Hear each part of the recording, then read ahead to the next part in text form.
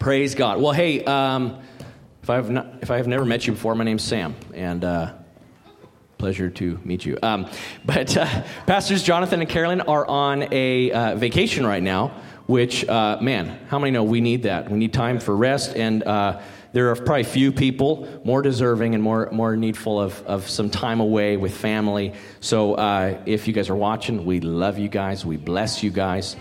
Pray that the rest of the Lord would be with you, that he would fill you and refresh you in Jesus' name. So give them some love when they get back next week. I'm excited just to see what God does here today. The Lord has put something in my spirit. I was just taking some time with the Lord, Monday night, just praying, not asking him for a message, just taking time with him, and it felt like a really productive time of prayer. You ever have that, where you feel like, okay, here we go, you know what I'm saying, praying, and God gives you an idea, and he's like, all right, I got the glove, let's go pray. Holy Spirit, I like that one, Holy Spirit, let's pray. And it was just like the strategy of the Holy Spirit was just, man, super clear. It just felt productive. I was like, man, this is awesome. Loving this just time in the presence of God, praying and interceding for what, as God would put things on my heart. And then all of a sudden, in like 15 minutes, I just kind of got this download of what I believe God wants to do here today.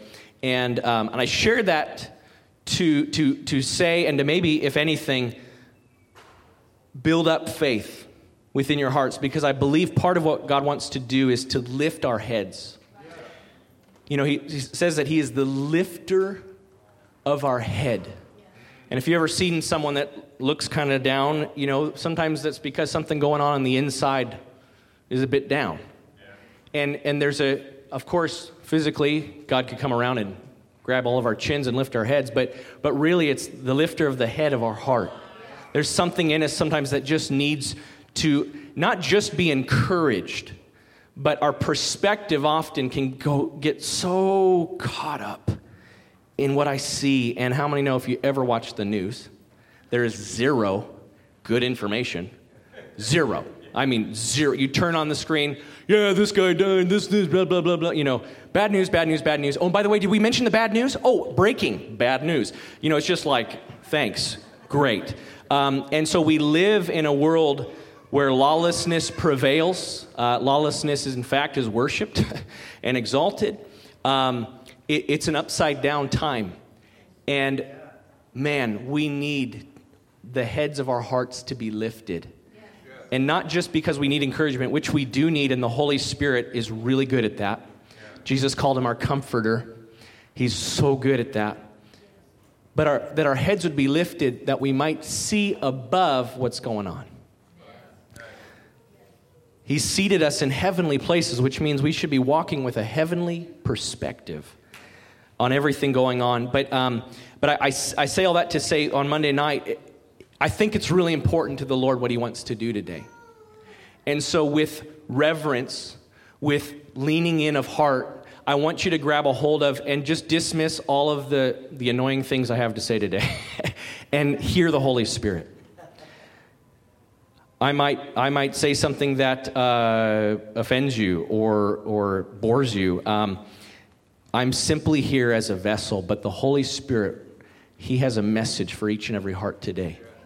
And he wants to do a deep work. And what he put in my spirit is that he wants us to be whole and saved to the uttermost. You know, there's something to be saved. I'm going to heaven. And there's another to be saved to the uttermost, which is to be whole and complete in him. And I believe that God's purpose is not just that we would be whole and saved right when we get into heaven, but that he would actually accomplish a work of completion, a work of perfection that makes us more and more and more like him, transformed into his image, not conformed to the world, but transformed into the image of Jesus. And if you believe that, just say amen. Before we dive in, I wanted to say this. As I was praying, I felt this really strongly. There's a need for some here today. In John 16, it says the Holy Spirit comes to convict the world of sin, of righteousness, and of judgment. We need to be convicted, or the word convict really means convinced. does not mean condemned. It means I need to be convinced of sin. Why do I need to be convinced of sin? Because for some reason, Jesus went through a lot of trouble to pay for it. In fact, he gave everything. I've heard it said, heaven went bankrupt in order to set us free from our sins. We must be convinced of our sins. We must see the depravity of our condition, born into this world as a sinner in absolute need for a Savior. We have to see that. Otherwise, none of it makes any sense. We've got to be convinced of sin. But once we've been saved, once the blood of Jesus has washed us, sometimes the Holy Spirit needs to convince us of righteousness. Convinced of sin, of righteousness, and judgment. And sometimes we need to be convinced of righteousness. Convinced that the blood of Jesus was indeed enough to pay for every one of my sins, to wash me white as snow, and to make me a new creation. Sometimes we've got to be convinced of that righteousness. And what the Lord showed me in my heart is there's some here, you've been battling and wrestling with the concept of, am I really even saved? And this is not a raise your hand moment. You can if you want. But the Lord, because he loves us so deeply, he'll spend this whole service, if he has to focus on one person, if that's what he needs to do. But there's been a wrestling in your heart, and maybe you've known him for a long, long, long, long time, but just this doubt, this accusation from the enemy and your own flesh, just kind of teaming up saying, you're not even a Christian. What? You're not even saved. You're probably not going to make it to heaven. That is a lie from the pit of hell. And the Holy Spirit is here to convince us of righteousness. And that righteousness is not of our own. It's not of anything we've done, not anything good we can do, other than giving our life to him and receiving from him. He did the work. He paid the price. He did it on the cross. And the devil wants to rob us of the joy that we should have in our salvation. So if that's you today, I just want you to receive of the Holy Spirit. Let him speak to you today. If you need to respond during the time of altar, respond and let the Lord minister to you today. But the Lord has really filled me with an expectation that he wants to do a work of making us really whole. And lifting up our eyes to recognize that we can be truly, fully whole. So whole that when you look at the old you kind of don't even recognize yourself. That's the kind of whole Jesus wants us to have. And I think it's pretty easy for us to actually kind of get okay with not fully whole. If we're honest, if you look at your walk with God, it's kind of easy to just sort of operate and not be totally whole. But Jesus, he loves us so much. He wants to do a deep work today. One of the things that is required in letting God do a deep work of healing, of taking broken places in our life, memories, things we've been through, hurts, torments, whatever it is that God needs to do to make you completely whole. Sometimes because of those hurts, because of those things where maybe someone's betrayed you or you've been neglected and felt unloved. Maybe you've been through a traumatic experience. Maybe it's choices you've even made on your own that have just led you down a path and now you don't feel worthy. Whatever it is, often in life we are trained that based on those hurts, we form a defense mechanism so that it'll never happen again. Do you know what that defense mechanism is? It's a big word. Control. And sometimes we don't even consciously think of it. But because I've been so hurt, because I'll never let that happen again in my life, something in us goes, I'm going to control every part of my life. Because that way it'll never happen. And it's not I'm not here to say, you're a horrible person or anything like that. But the enemy likes us to think we're in control. And the reality is we've never been designed to be in control. We are designed by our Maker to depend upon our Creator. We're designed by Him to need Him. And that's really hard for us. Our flesh, our mind says, no, I will never. So I need to control everything. I'm going to control the way my kids tie their shoes. I'm going to control this and this and this. And we don't even realize that's what we're doing. We don't have this mind like, I must. It just flows out of our natural response of defense because of what's happened. And it's not to say that we should jump into some pool of the other side and say, no, I can just trust everybody on the planet. And I'll just let everybody hurt me. That's not God's way. But it is to say, I will put my trust in Him. That He will never leave me. He will never fail me. And so today my challenge for you is to put your trust in Him completely. I was doing helping our son Zeke change his jammies last night, and we're changing, and we're kind of at that stage where he loves to be in control of kind of every little detail, right? So much to the point, he's just such a funny guy. Like if I open a door into his room when we're going to go to bedtime, he has to like go back and touch the doorknob and be like, no, close it. I'm going to open it. Like that's, he's just in this phase right now. It's really cute. And anyway, we were changing, and he's got this little stuffed animal he got for his birthday recently, and it's a little frog puppet stuffed animal. And so he's got this frog on his hand, and it's gripped on his hand. And so we're taking off his shirt from the day, pulling it off, and his shirt won't come off, and frog is stuck, And there's this moment where I'm like, you have to let go. And he's like, no, I've got my frog. I won't let go of the puppet on his hand, right? He just will not let go. But sleeve's not coming off. We aren't getting your jammies on. We can't move forward until you let go. And by the way, what you want is currently actually taken from you. It's hidden. It's under the shirt. If you want it back, let go, and then I can give you what you need or want.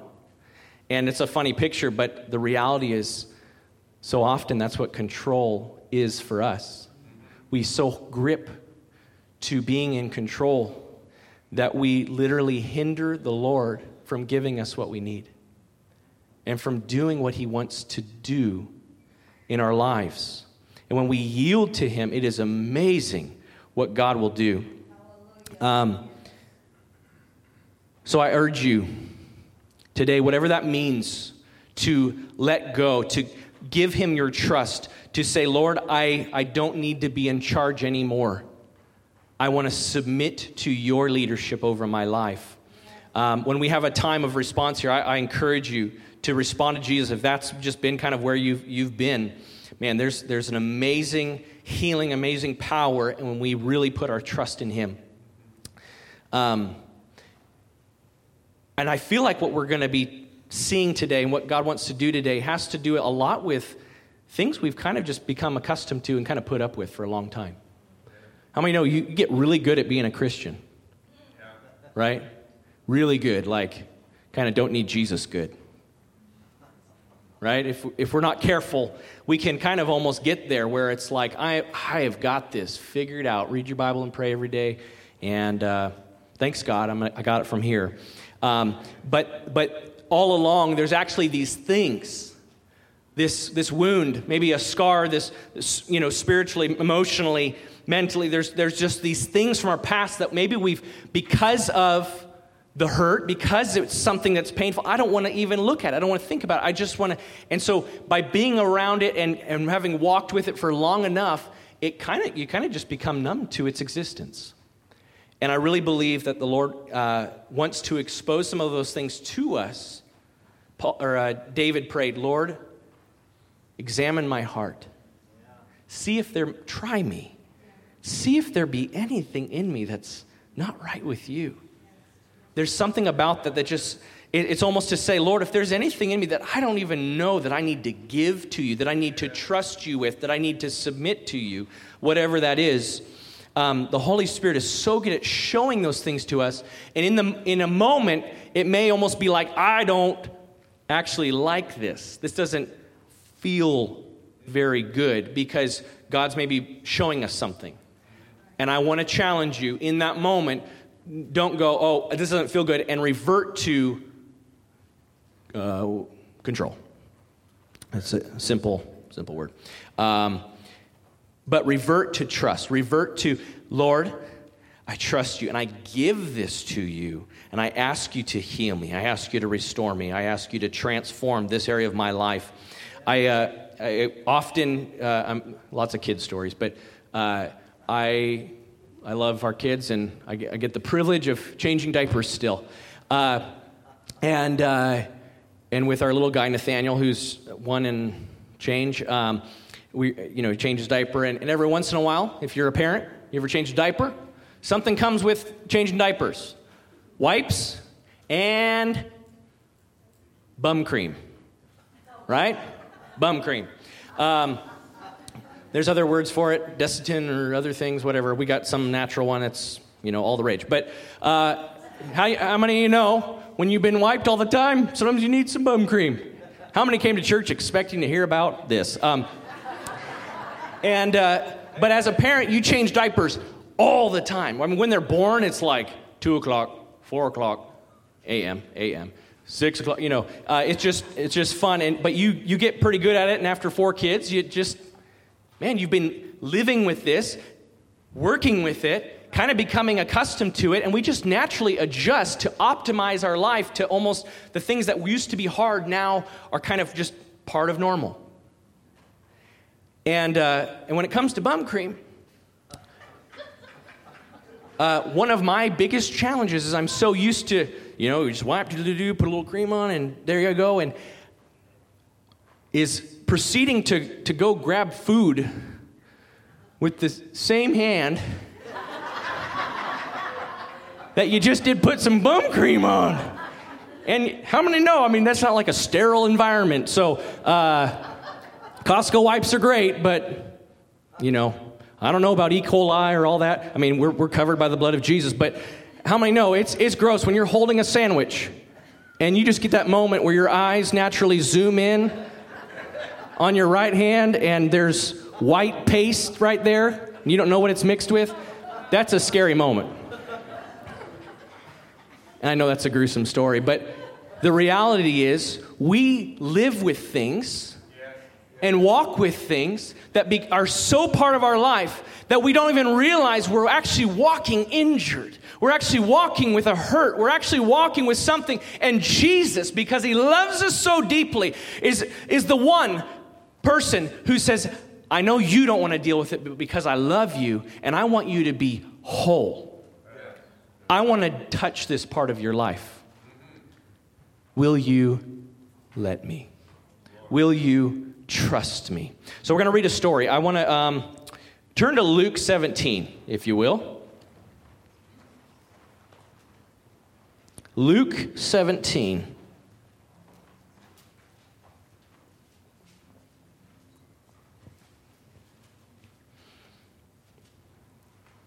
I love Luke.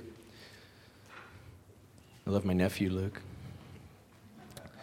Force is strong with him. Luke chapter 17. If you're there, just say amen. Amen. I'm going to read this scripture out of Hebrews for you really quick. Hebrews 7, it says, therefore he, out of verse 25 of Hebrews 7, therefore he, speaking of Jesus, is also able to save to the uttermost. Can we just say to the uttermost? Just say that. To the uttermost. Therefore, he is also able to save to the uttermost. Who? Those who come to God through him. Since he always lives to make intercession for them. Jesus wants to save us, not just enough to squeeze into heaven. He wants to save us to the uttermost. To the uttermost. To the uttermost. What does that word uttermost mean? It means all complete, perfect, or unto completeness. Wow. Anybody here feel like there's just maybe a little bit of room for God to complete something in your life. Complete you. And it's not done in a distance, hey, I'm going to phone a friend. God, maybe could you deliver a completeness? Thanks. It's a relational thing. And so in him, as we abide in him and him and us, and when we draw near to him, God does this amazing work of healing. But I've seen it happen in a moment where someone is healed or delivered from something they were seeing a counselor for years and kind of getting nowhere with, where in a moment, Jesus just healed them. And I really believe God wants to do some of that today.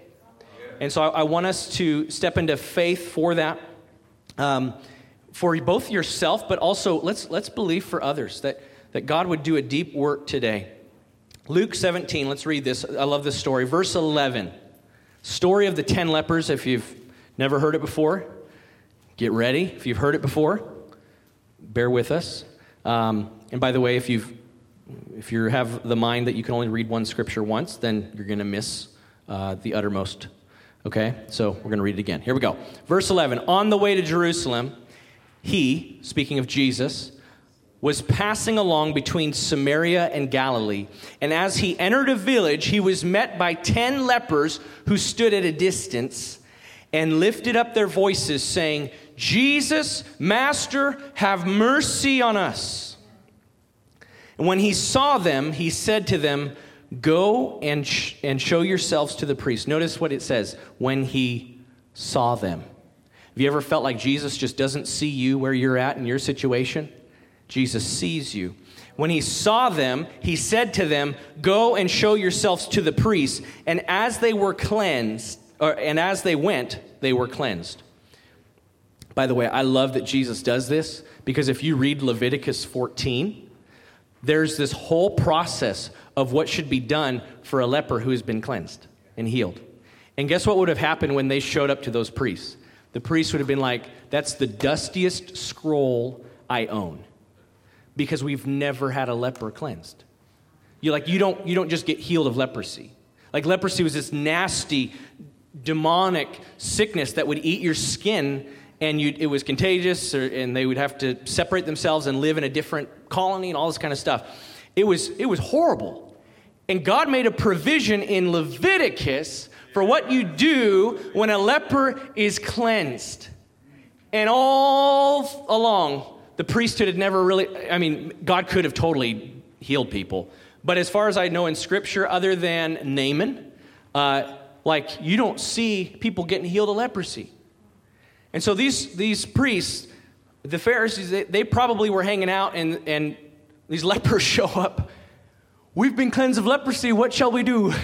They're like, what does it say? And there's a whole procedure of they take 2 doves and they baptize them in water and in the blood, and one of them goes free, and then the oil is applied. And it's glorious. It's beautiful. It all speaks of Jesus and being washed in the blood. And then when the blood has washed the dove, then the oil is poured upon the dove. Speaking of, once you're blood washed, the Holy Spirit can now live and abide upon you and in you. It's glorious what you see, but that's not what we're going to talk about today. So go read Leviticus. But I love that Jesus was like, go show yourselves to the priest. It's going to be great. They're not going to know. No, they didn't see this coming. Verse 15, then one of them. Say one. Sometimes following Jesus can be lonely or feel that way. Sometimes your friends might not be wanting to do the same thing you want to do, but let us be the one. Verse 15, then one of them, when he saw that he was healed, turned back, praising God with a loud voice, and he fell on his face at Jesus' feet, giving him thanks. Now he was a Samaritan. Then Jesus answered, we're not 10 cleansed. If you don't think Jesus is intimately acquainted with what happens in our life, he knows every detail. He knew all 10 were cleansed. Where are the 9? Was no one found? This is the heart of God. He doesn't want to miss anyone. His whole prayer in John 17 is, I've lost none that you've given me, Father, except for the son of perdition. His heart is for every one of us. Were not 10 cleansed? Where are the 9? Was no one found to return and give praise to God except this foreigner? And he said to him, rise and go your way. Your faith has made you well. Okay, anybody heard this story before? Yeah. It's a great story. You can, read it anytime. I want to highlight 2 verses, or 2 words really. In verse 15, it says, then one of them, when he saw that he was healed. That word in the Greek of healed is iaomai. I don't know. Iaomai, something like that. And that word means to like cure or heal. And it was typically more associated with like just a physical manifestation, a physical healing. But then let's go down verse 19 at the end when he runs back to Jesus and he says to him, rise and go your way, for your faith has made you well. What's really interesting, it might say faith has made you better, well. King James probably says whole. I love whole because that's God's desire to save us to the uttermost, to make us whole. But that word in the Greek is not the same word as healed. So it's amazing. 10 of them went their way and they received iaomai. One runs back to Jesus and receives this word called sozo, which means, let me read this, to save, to keep safe and sound, to rescue from danger or destruction, rescue from injury or peril, to save a suffering one suffering from disease, to make well, to heal, to restore, to preserve one who is in danger of destruction, to save or rescue. Man, that's a loaded word. And there is the word sozo used in connotation with healing and in connotation with salvation throughout a lot of the scriptures. But I love that in this story you see this contrast. One seeing that he was iaomai. I'm going to mess up Greek. Combine Greek with English. That's a bad idea. But one was iaomai, but when he returned to Jesus, he was sozoed. I'm combining English and Greek. It's not something we do lightly, but we're going to do it today. It works. 10 were healed physically. The outward ask, God, this is the thing I need from you right now, and then I can go my way. They received what they were asking for. One returned to Jesus, not asking for anything more, simply giving glory and praise to God. Not asking for another thing. I believe in all my heart that this guy came back to Jesus and there wasn't even an idea in his mind that Jesus had even more for him. I don't think he was like, oh, but there's got to be more. There's got to be more. I think he just simply was so grateful that he came to Jesus. And here's the God that we serve, that even when he's not asking for it, Jesus says, now I'm going to make you whole. And when did he make him whole? When he came close. In Hebrews it says, for he is able to save to the uttermost those who come to him. Those who come to God through him. It's only through Jesus that we are saved to the uttermost. But the heart of God, the intent of God, I believe we see it right here. His intent is that the healing would draw us to the healer. That the whole point is not just this thing that I got, but I'm still going to die someday. We are so focused on the temporal when God is so focused on the eternal.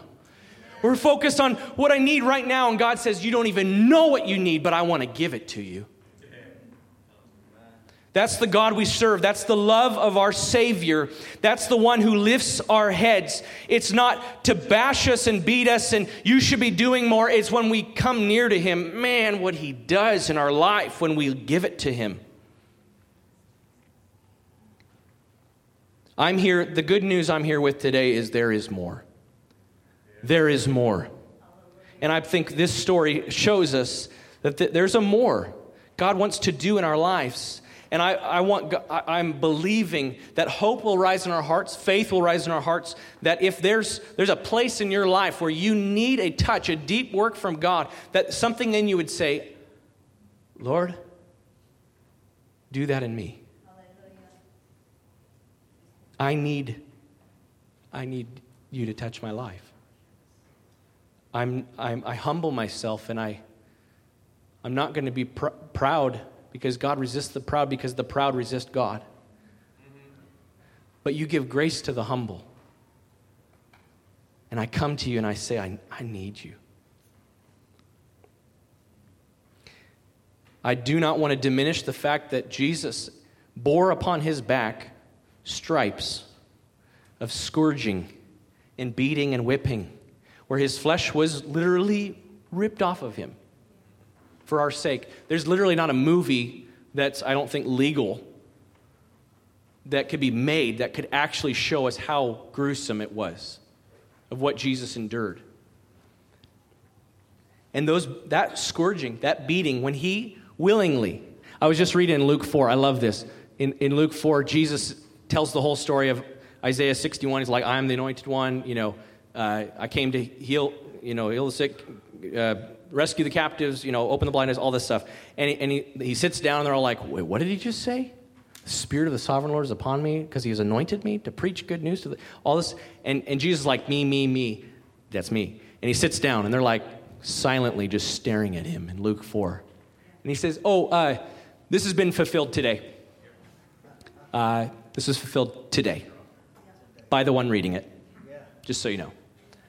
The Spirit of the Sovereign Lord is upon me because he's anointed me. He's the Messiah, the anointed one. And he says it's fulfilled. And then he goes on to explain to them how it really is, and he reveals what's in their hearts. And they push him out of the synagogue and push him to the edge of a cliff, trying to kill him. This is in Luke chapter 4. It was many chapters later in Luke where the whole actual crucifixion occurs. Luke chapter 4, and they push him to the edge of a cliff, nowhere to go. They're going to push him off and kill him. You know what it says? It says, and Jesus just slipped through the crowd. Like, I don't know what happened there. Did he become invisible? Who knows? He just slips right through the crowd. There was no physical way that could happen. He just slipped through the crowd. So when he's at the stake and bearing wounds upon his back, the scourging of skin off of his back, that beating, it says, by his stripes we are healed. That was completely voluntary. It was complete obedience. That's what Philippians 2 is so highlighting. It's like, you don't understand. He was obedient to the point of death on the cross. It was all obedience to the Father. Not one bit of it was forced upon him. He could have at one moment called 12 legions of angels to come and beat everybody up. Stop. I'm done. He could have done that. It says the joy that was set before him, he endured the cross. That's the God we serve. And so I don't want to diminish the healing and what he's paid for. And that's why we pray for healing. That's why we believe. Because, Lord, you're going to receive a reward for what you did. Lord, I don't want the carrying of that cross. It says the chastisement or the punishment required for our peace was borne upon his shoulders. So when he walks up practically a mountain carrying a cross after he's already been scourged and physically should be dead, according to just medicine, he's carrying up a cross. That payment of carrying the weight of that cross up the mountain paid for my peace. So I won't dare to stop believing that I'm supposed to walk in the peace of God that surpasses all understanding because he paid for it. God, I want you to reap what you've sown. When we my wife and I, by the way, thank you so much, church, for praying for us. The past number of weeks when we were battling COVID, and it was like fun and not. It was real. We were bedridden and all this stuff. But I remember one time I was just laying in bed, and it was kind of hard to breathe, and I would just cough all the time, and slow breath, and I would just barely, and I just started saying, Lord, you breathed breath into the nostrils of Adam. You've breathed breath into these lungs. And what you have sown, I want you to reap. These lungs are going to give you praise. Where you gave me this breath, I'm going to give it right back to you. These lungs will give glory to God. I shall live and not die. We're going to give glory to God. And how many know that there's so much in the love of Jesus that we so miss and overlook and think small of, when he was so intentional and so wholehearted in everything that he did to give us everything that he has. And so how could we ever, if once we see it, say, you know what, I'm just going to live with just making it into heaven, when he really paid the price for us to be saved to the uttermost, whole and complete. Ephesians 3 verse 17 says that Christ may dwell in your hearts through faith, that you being rooted and grounded in love. Faith is wonderful. Hope is wonderful. Belief and doing good things, those are great things, but we're to be rooted and grounded in love. Church is important and a critical part of our life, but we're to be rooted and grounded in love. May be able to comprehend with the saints what is the width, the length, the depth, and the height, to know the love of Christ which passes knowledge, that you may be filled with all of the fullness of God. God does not want us filled with a partial. Just give me a touch and I'll make it till I get there. God doesn't want us walking around with an I, oh my, and say that's enough. Yea, oh my. He wants us walking around sozoed. Therefore, he is able to save to the uttermost those who come to God through him.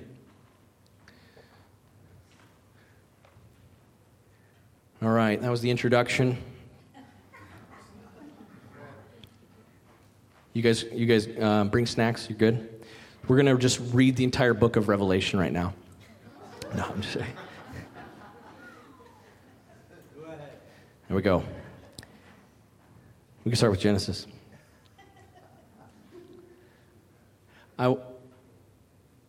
You've probably heard, many of you have heard my story, and I'm not going to give you the whole thing, but, you know, I love, I think maybe it was Ben came up to me and he's like, one thing you know, when you hear, he was speaking about my dad, Pastor John Branson, he was saying, you know, when you hear Pastor John Branson speak, there's one thing you're going to always hear. My life was in the gutter. I was a hopeless alcoholic. But Jesus saved me, right?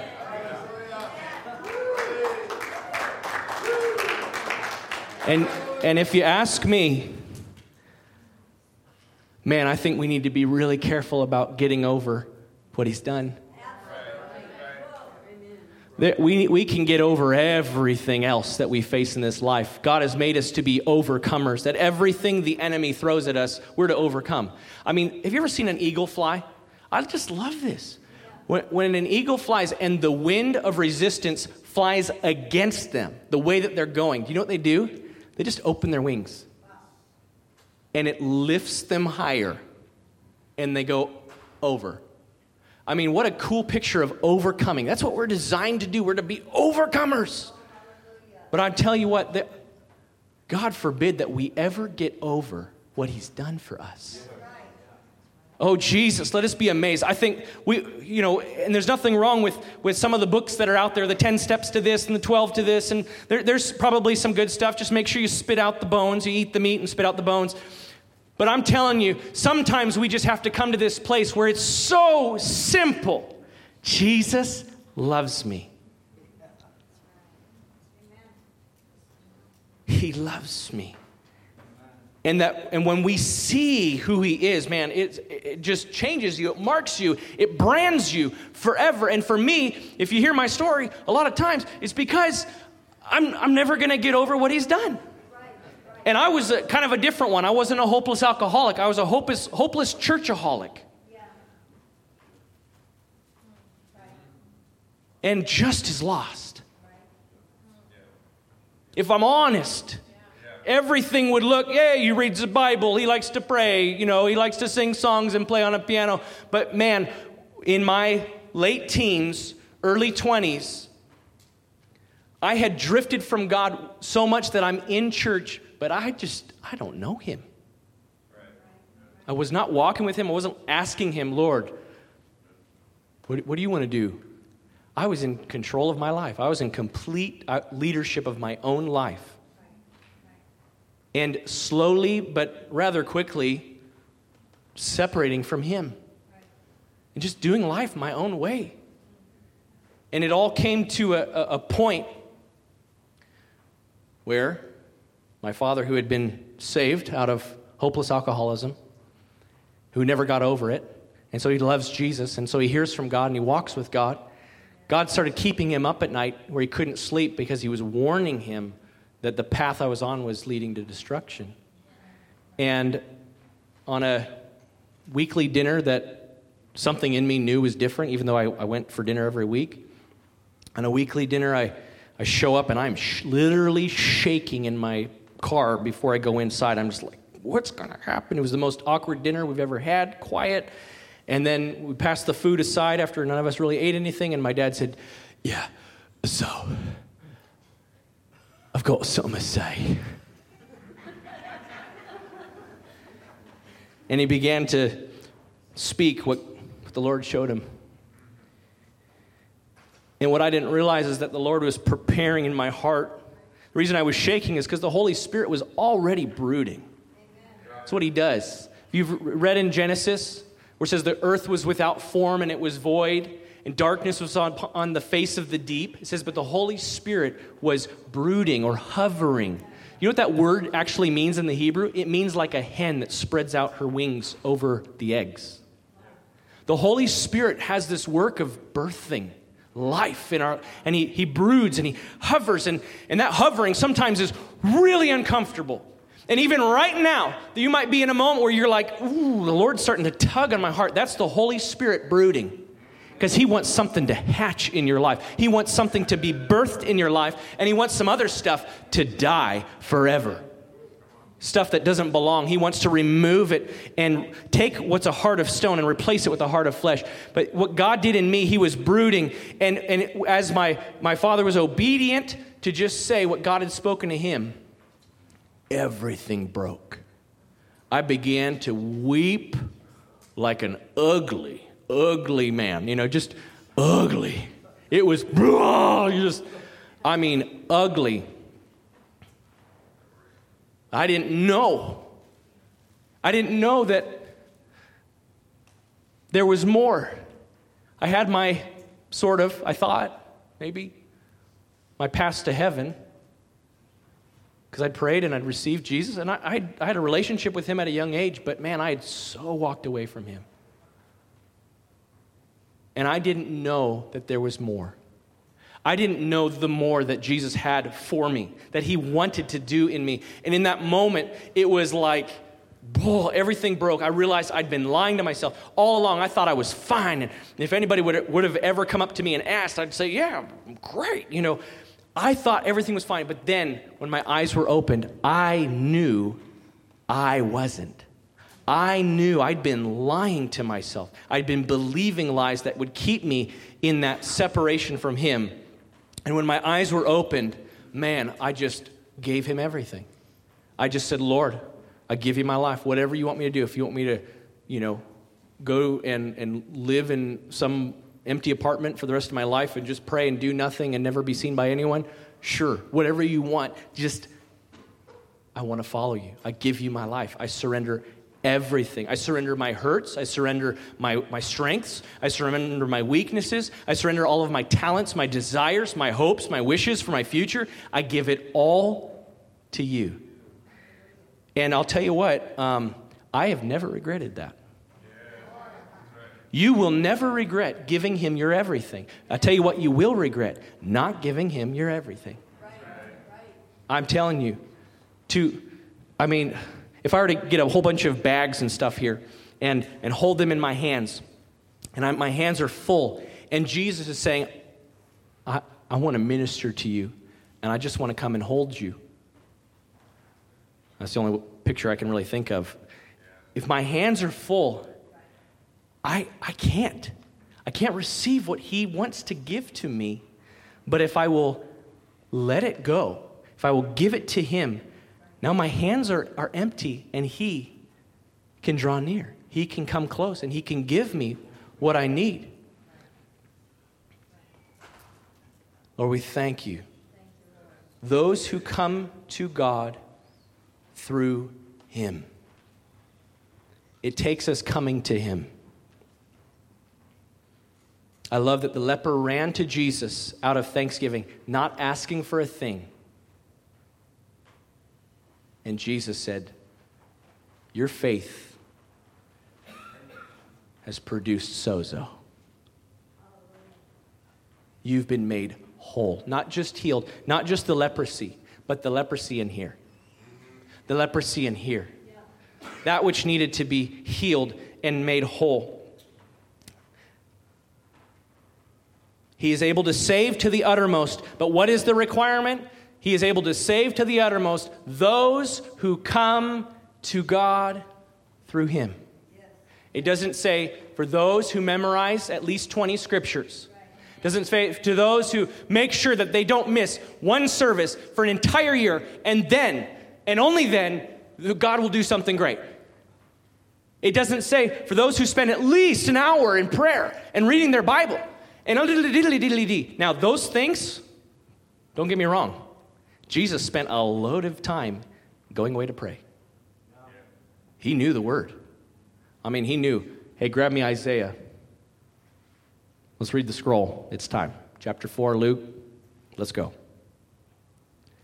He knew the word. How can we hear the voice of God and judge it if we don't have a foundation for the nature of God? You can go loosey-goosey, Holy Spirit, flow, and not be rooted and grounded in love and truth. And I don't have nothing. I don't have an anchor.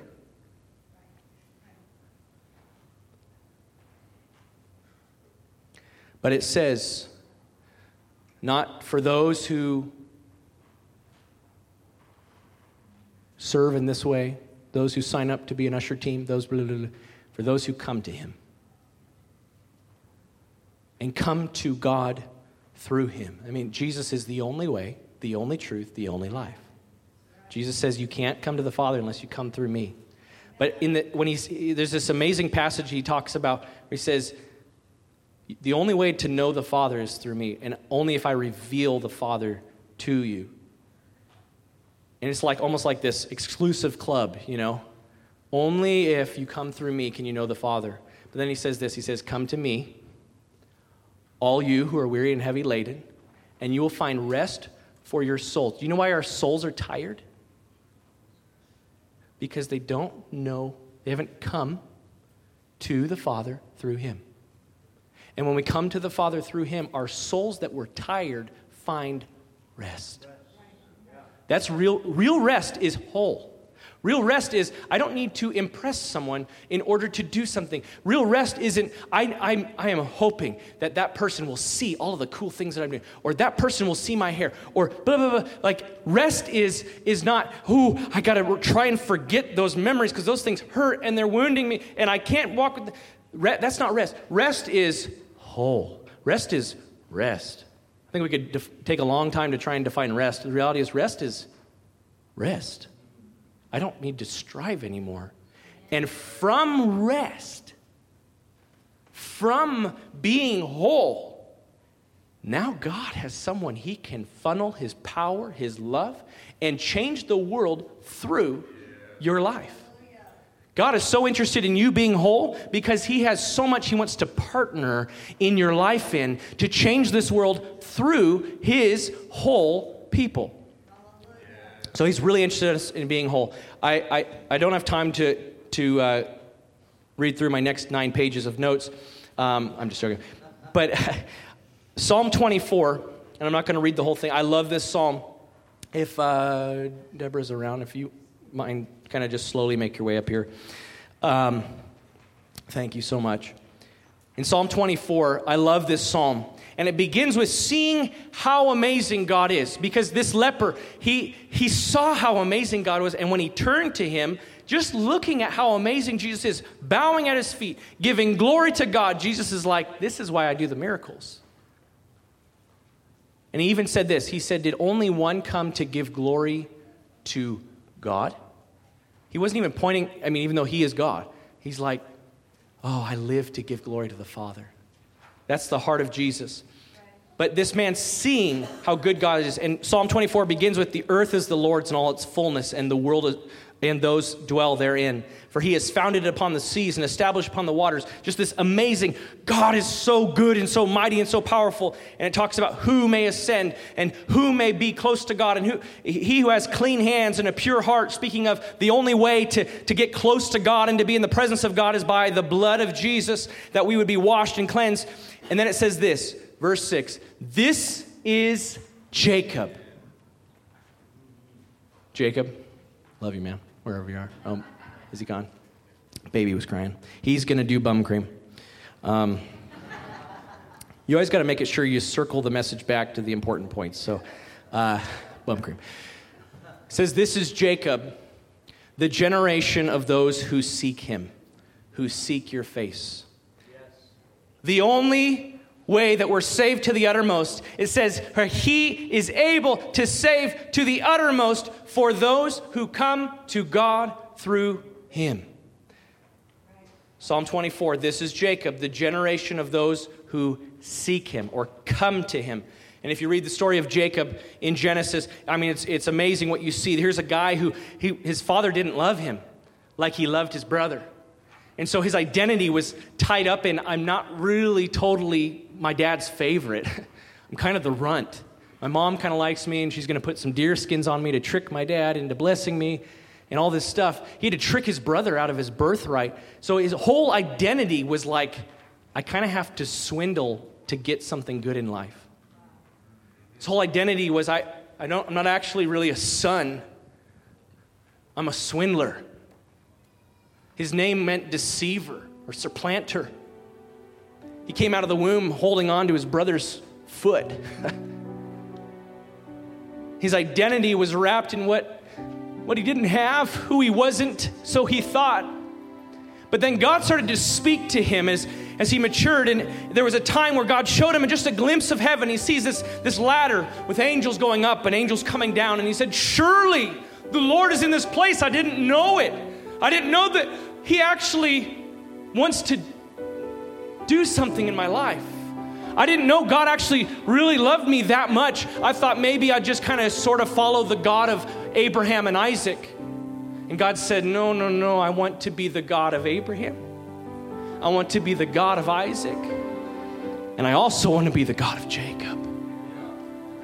Jacob, don't you know? And so here Jacob's had this moment where he's kind of seen God, encountered God, and it was glorious. But he said, Lord, I need something more. And so as time progressed, he found himself in a difficult situation where he knew God is the only answer. But he knew, God, I can't get through this. I can't live this life anymore. I don't want the blessing that I tricked my dad for. I don't want the birthright that I tricked my brother for. I want you to bless me. I want you to mark me. I want you to change me from the inside out. I want you to bless me, Lord. And so it says that in the night, in the tent, the Lord met him. It says the angel of the Lord, speaking of Jesus before he would have come in the flesh, wrestled with him.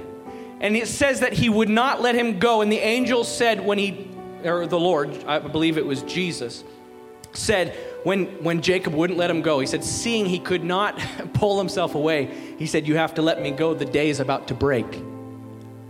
That whole thing right there is, man, that's mystery. That's amazing. And Jacob says, I won't let you go until you bless me. I want you to not just be the God of Abraham. I don't want you just to be the God of Isaac. I'm tired of hearing the testimonies of other people who were healed. I'm tired of hearing about the alcoholic that was delivered. I'm tired of hearing the person who was on drugs that God saved. What about me, Lord? And Jacob says, Lord, I need you to mark me. I need you to change me. There's no point in living this swindled life. I need to become marked as a child of God. I need you to change me. And God responds to him in an interesting way. He says, you have been Jacob, but now your name's Israel. I'm the God of Abraham. I'm the God of Isaac.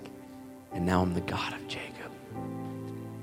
And so much so that I'm going to change your name, and all the world for time to come will know you by that name.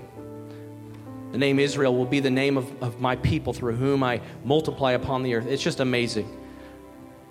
Will you stand?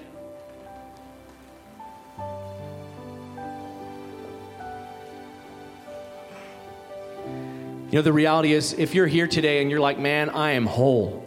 I'm walking with Jesus on fire for God. I am whole. He has made me whole, and I'm still humbly walking with Him, following Him, on fire for Him, knowing I need more of Him.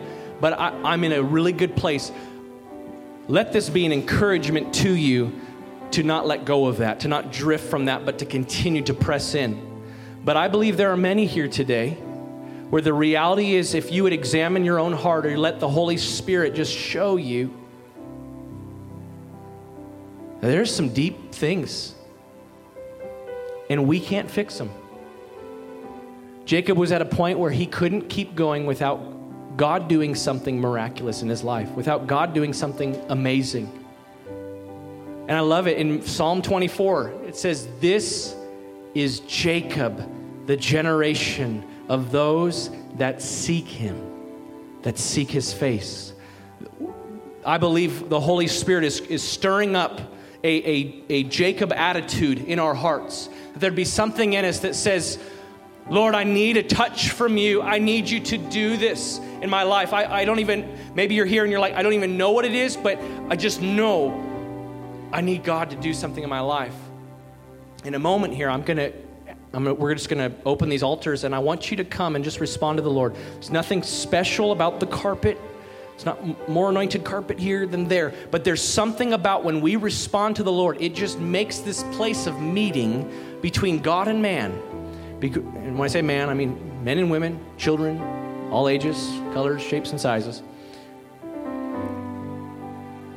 When we respond to Him, and when we do so in the body of believers, there's something there. There's an anointing that comes to not just remove, but to destroy the yoke of bondage. But what I'm going to do here first is we're going to pray. The Lord showed me this in a dream. I had some funny dreams on COVID. Don't take COVID, it'll mess you up. No, joking. But I did have some funny dreams, but one of them was from the Lord, at least one of them. And in the dream, I saw, the Lord just, I don't know, He just showed me like I was speaking out of 2 Corinthians 10, where it says, the weapons of our warfare are not carnal, but they're mighty in God for pulling down strongholds. Casting down every vain argument, every high thing that would exalt itself above the glory of the knowledge of God or whatever. Last part is not whatever, but it's in there. But that first verse, the weapons of our warfare are not carnal, but they're mighty in God for the pulling down of strongholds. What He showed me in the dream, the war is not just ourselves. We're not by ourselves in this. It says the weapons of our warfare. The weapons of our warfare. So we're going to pray for a moment. I want us to pray because guess what? It's not just you who needs a touch. There's many here who need a touch. And so we're going to pray